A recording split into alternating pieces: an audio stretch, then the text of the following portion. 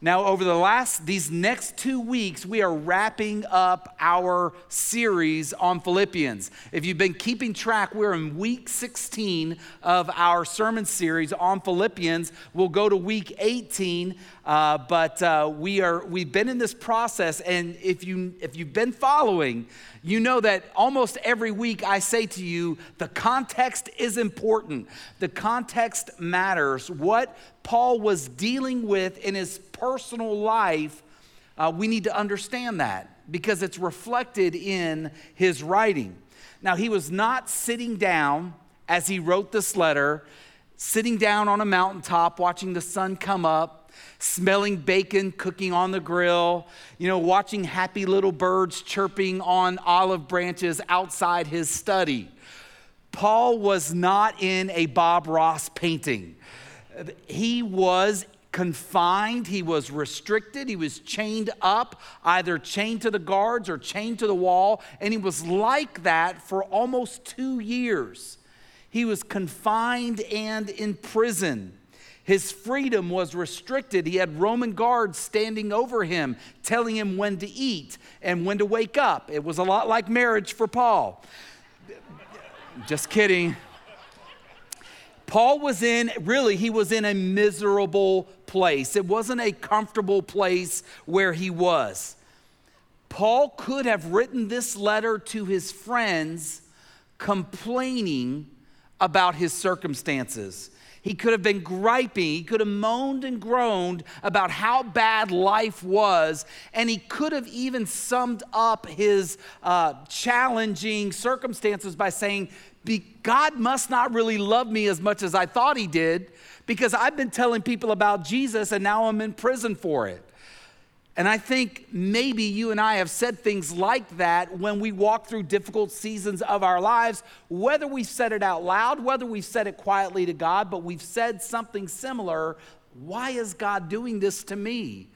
Or why am I going through this? If God loved me, wouldn't he spare me from this?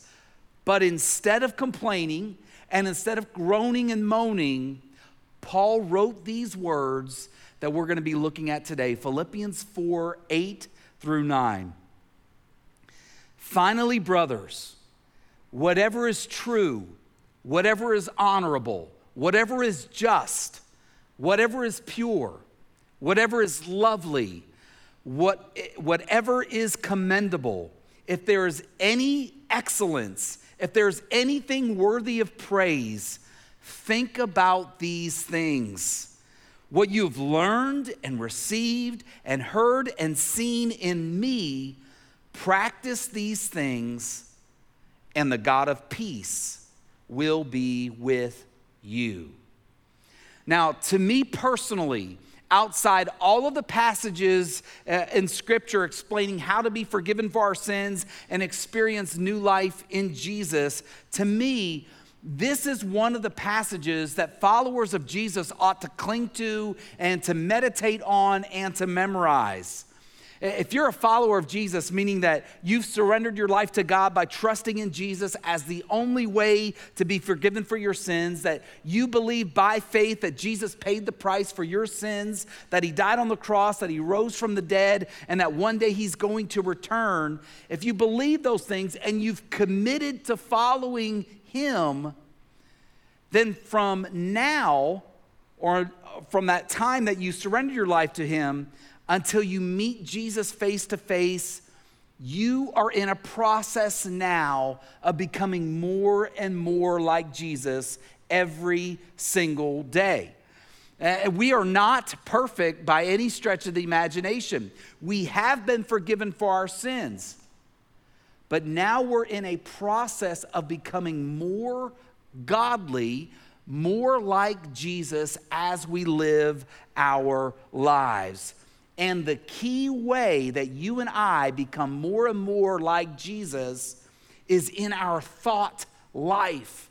It's in what we think about. It involves our brain.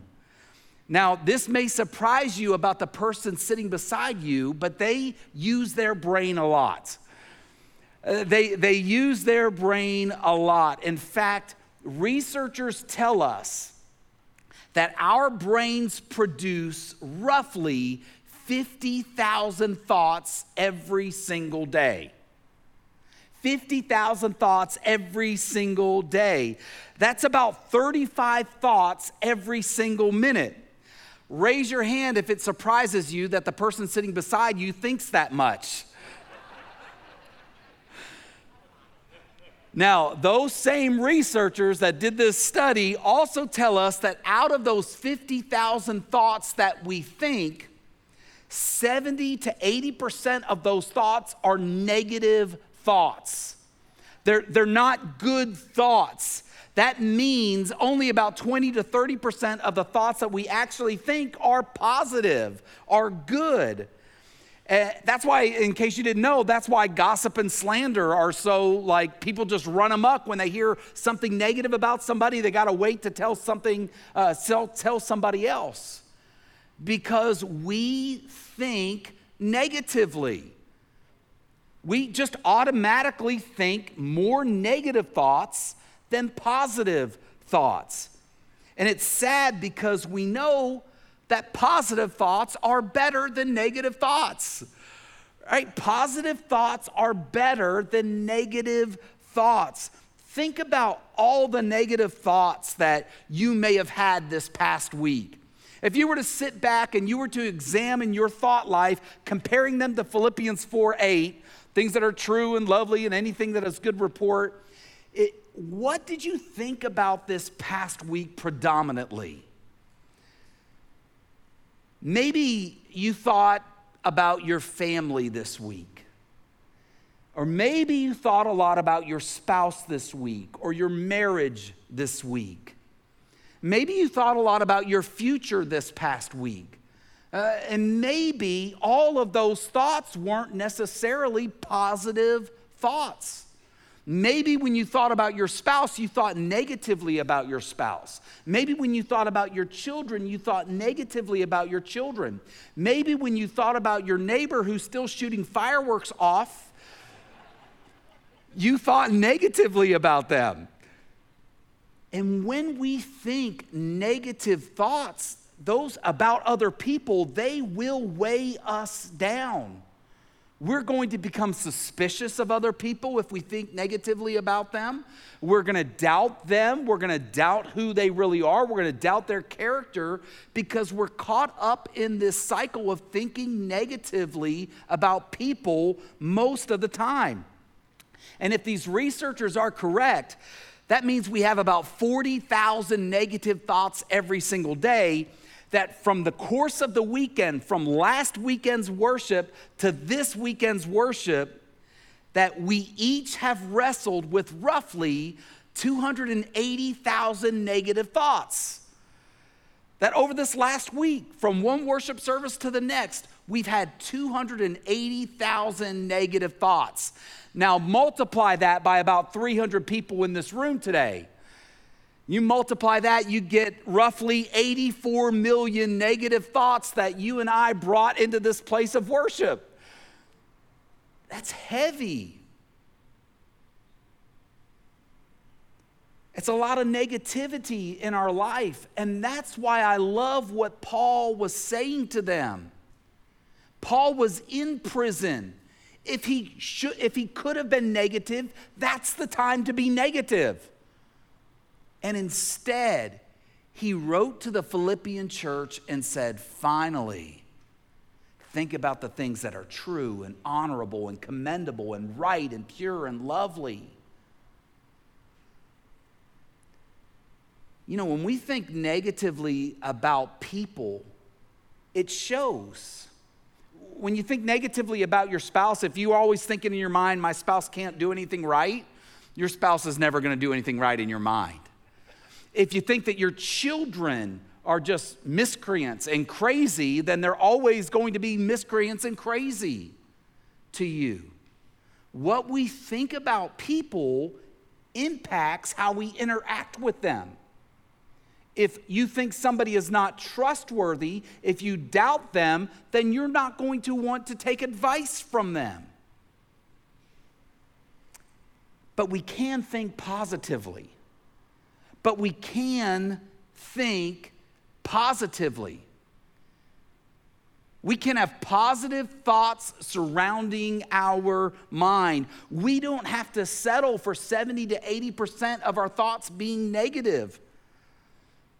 We can be mind controlled, we can have self-control, and we can tell our brain what to think about. Thinking positively can make such a great difference in our lives and how you interact with people. And I think that's why Paul challenged these early followers of Jesus to think about positive things.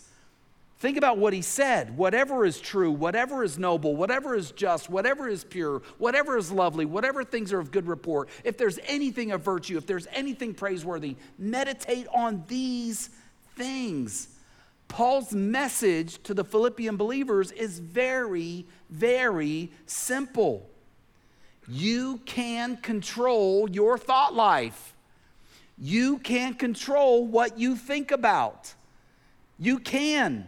I can. See, and if you really desire to change your life, you may have come in here today at the end of your rope. You may have come in here today feeling hopeless and saying, well, I wonder what God wants to say to me, or I wonder if God even cares. I want you to know something.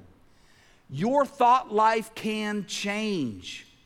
You can change the way you view yourself when you look in the mirror. You can change the way you view the church, and you can change the way you view God if you begin to focus on what Paul tells us to think about.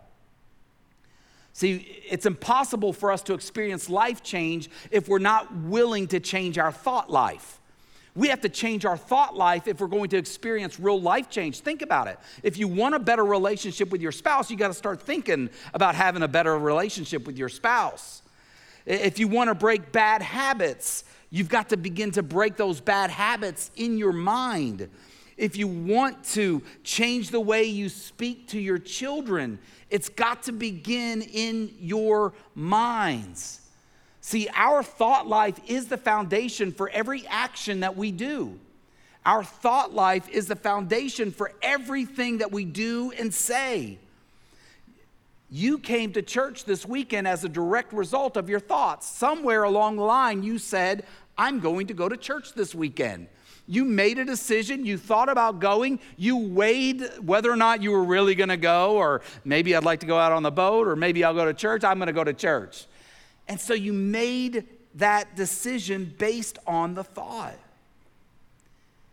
And if you want to overcome addictions, if you want to overcome loneliness, if you want to overcome anxiety, fear, criticism, self-doubts, negativity, if you want to overcome and have better communication and have better relationships, it begins with your thought life first. Now, granted, a caveat to this is if you have a medical diagnosis, you've been clinically diagnosed with depression or anxiety and you are taking meds, please continue to take your meds. That's important. That matters. That's significant. But if you are wrestling in these other areas, begin to ask God to change your thought life.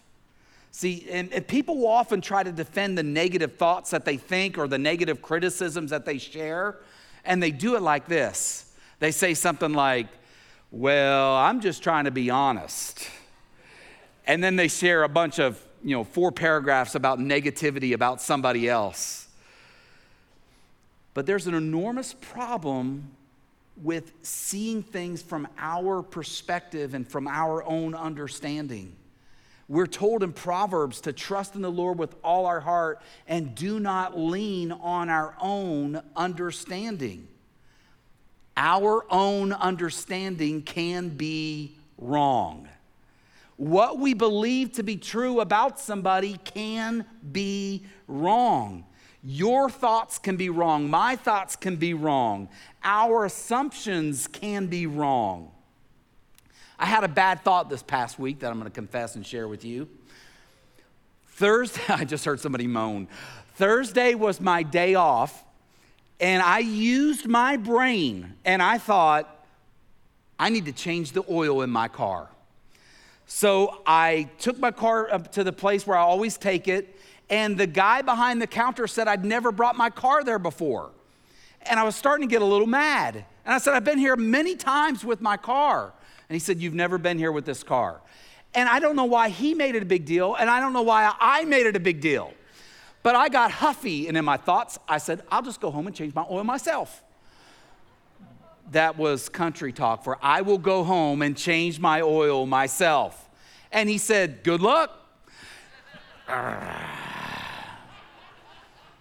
Now, growing up in Tennessee, I changed my oil quite often. But roughly 25 years ago, the first time I pulled my car into an instant oil change place, and they called me sir.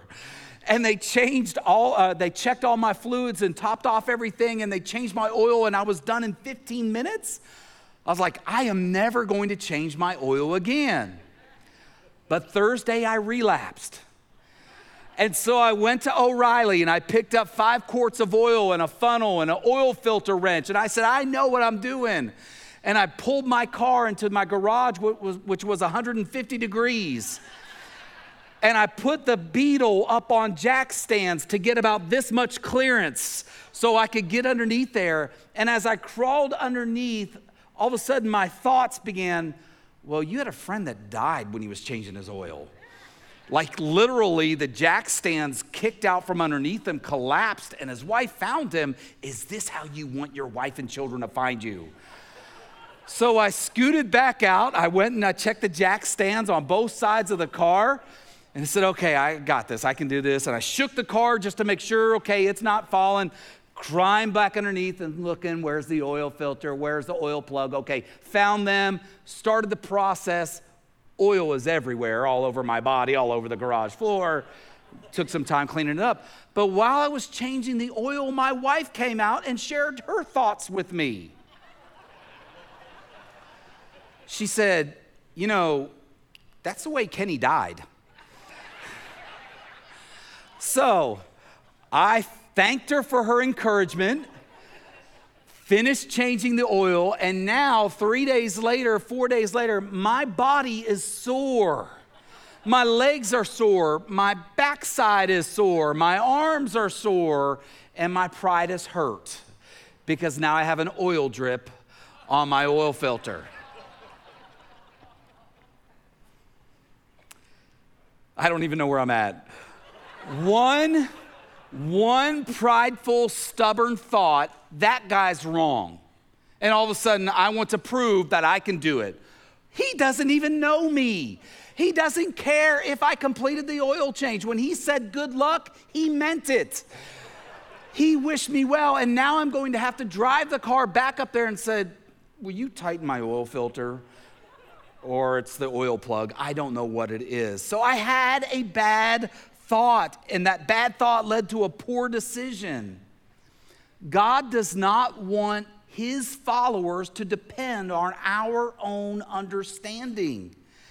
We're limited in our understanding. When we live out our lives in our own understanding, it sure makes life a lot more difficult. We don't see the big picture like God sees the big picture. Our assumptions, our suspicions, our conclusions are often wrong. But when we gain control of our thoughts and we begin to think more God-like thoughts, we will find that godly thinking leads to godly living and God's presence. Godly thinking leads to godly living and to God's presence. After Paul told these believers to think about these things, he then made a pretty bold statement to them.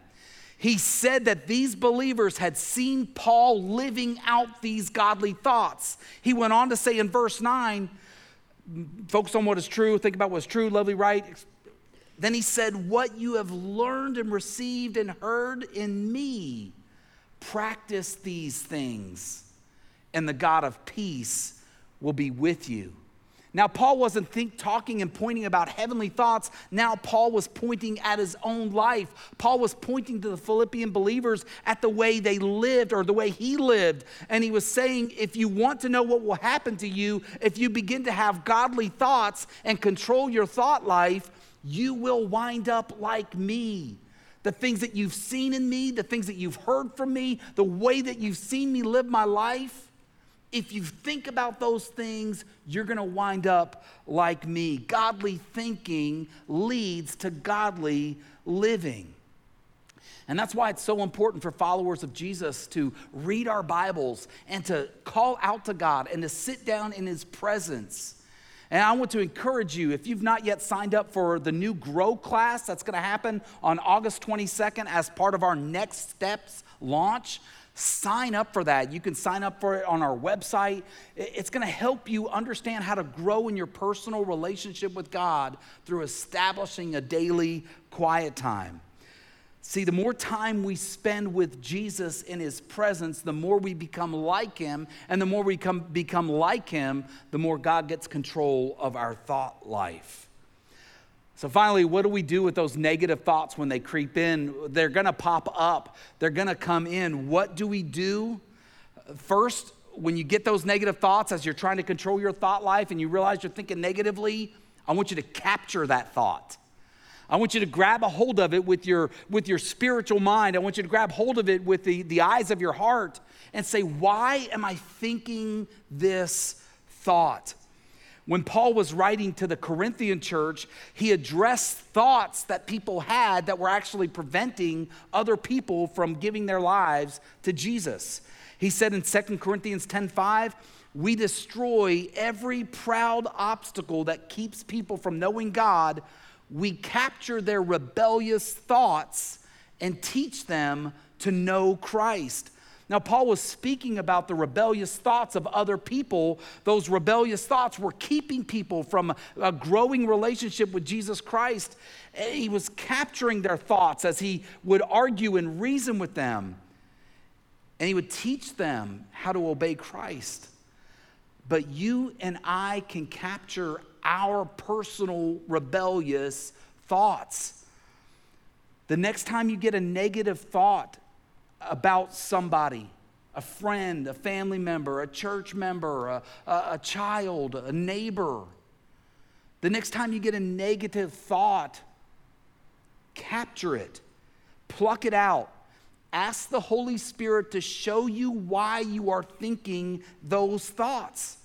And then invite God's power to work in your life. Invite God to open up your heart and give you wisdom and understanding. 2 Peter 1:3 says, his divine power has given us everything we need for life and for godliness. So depend upon God's power to cleanse your thought life. See, God wants to build a godly future through you. God wants to do something amazing in your life that he has not done in anyone else's life. He wants to use you to bring life change to other people around you.